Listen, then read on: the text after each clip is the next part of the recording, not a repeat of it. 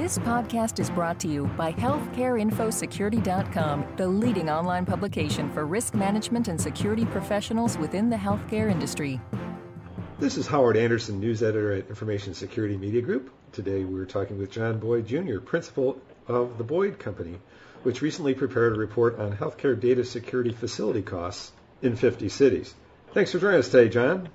It's great to be with you, Howard. Thanks for having me. Why don't you tell us a little bit about your firm and why you prepared the report? Our firm here in Princeton provides independent location counsel to major U.S. and overseas corporations, both in and out of the healthcare IT sector. Clients of ours in healthcare include Philips, Aventis, Hospira, and periodically we chart comparative operating cost structures in growth industries like this booming data security industry. And this report is scaled to a representative healthcare data security facility that employs 150 workers and occupies 150,000 square feet of space.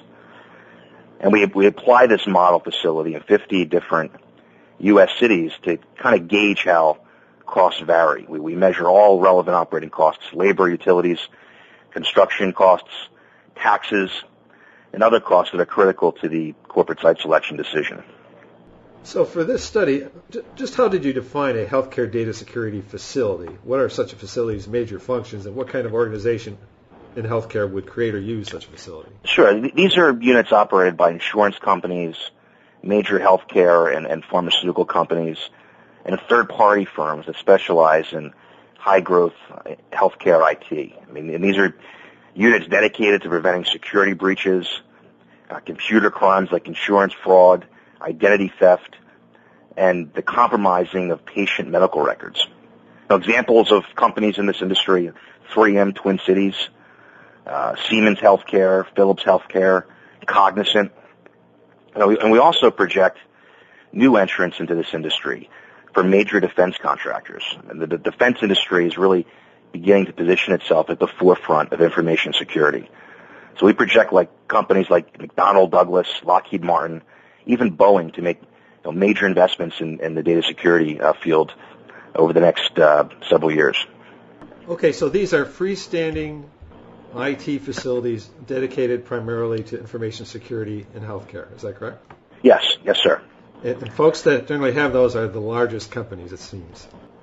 That's true, and some of the smaller companies that don't have the wherewithal to construct freestanding data centers are putting their security in the hands of these third-party providers. And that's an industry that's continuing to grow. So just to make sure I understand, these are not traditional data centers. They're dedicated specifically to security functions, correct? Yes, that is correct.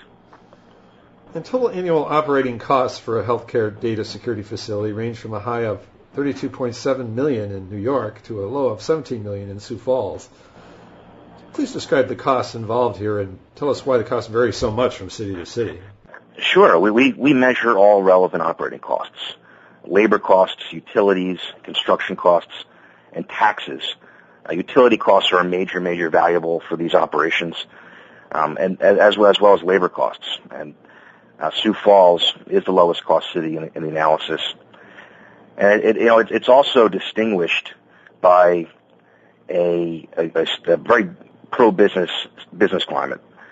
There's no corporate or personal income tax in South Dakota. And it also has a very good labor force that's complemented by major medical research labs. So what other factors besides these costs play an important role in selecting a location for a facility? I would say skill sets. Skill sets are a very important site selection criteria. We look at markets that have a presence of academic programs in colleges and community colleges that are accredited by the American Health Information Management Association. That's the type of university presence and skill set presence that can really distinguish one city versus another. The other major factor is state business climates. Our clients today are increasingly favoring states with favorable tax environments, states like South Dakota, Texas, Florida, Nevada, states that don't tax personal or corporate income tax.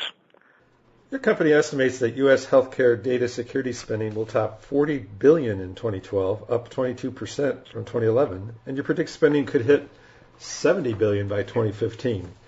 Can you describe how you came up with this estimate? What specific investments are included in that tally?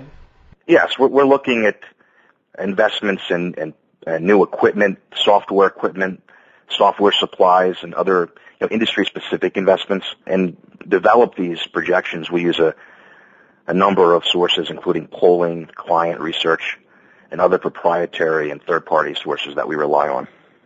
So that tally is just data security specifically, not automation in general, right? That is correct. This is data security specific. Why is it growing so fast, do you think? Well, number one is government mandates. The healthcare industry is really under siege by the federal government to reduce costs. It's also under siege by the insurance industry to cut costs and by hospitals to cut costs.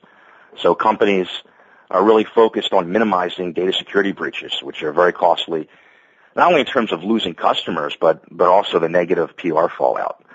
You also have state attorney generals now filing lawsuits against companies for large-scale data breaches. Connecticut comes to mind as a state very aggressive, targeting insurance companies.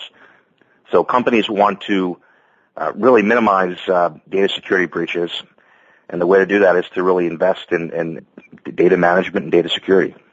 Okay, finally, what steps can folks take to hold down the security costs while meeting the threats, mitigating the threats? Well, we see a trend towards greater use of specialized third-party providers to help keep costs down and prevent costly data breaches. But we also see a trend towards the Midwest, smaller, lower-cost cities that have a healthcare presence and then have a university presence. Again, this industry will be the next generator of high-paying jobs. Well, thanks very much. We've been talking today with John Boyd of the Boyd Company. This is Howard Anderson. Thanks so very much for listening. This podcast has been brought to you by HealthcareInfoSecurity.com. For more interviews, breaking news, research, and educational webinars, please visit www.healthcareinfosecurity.com.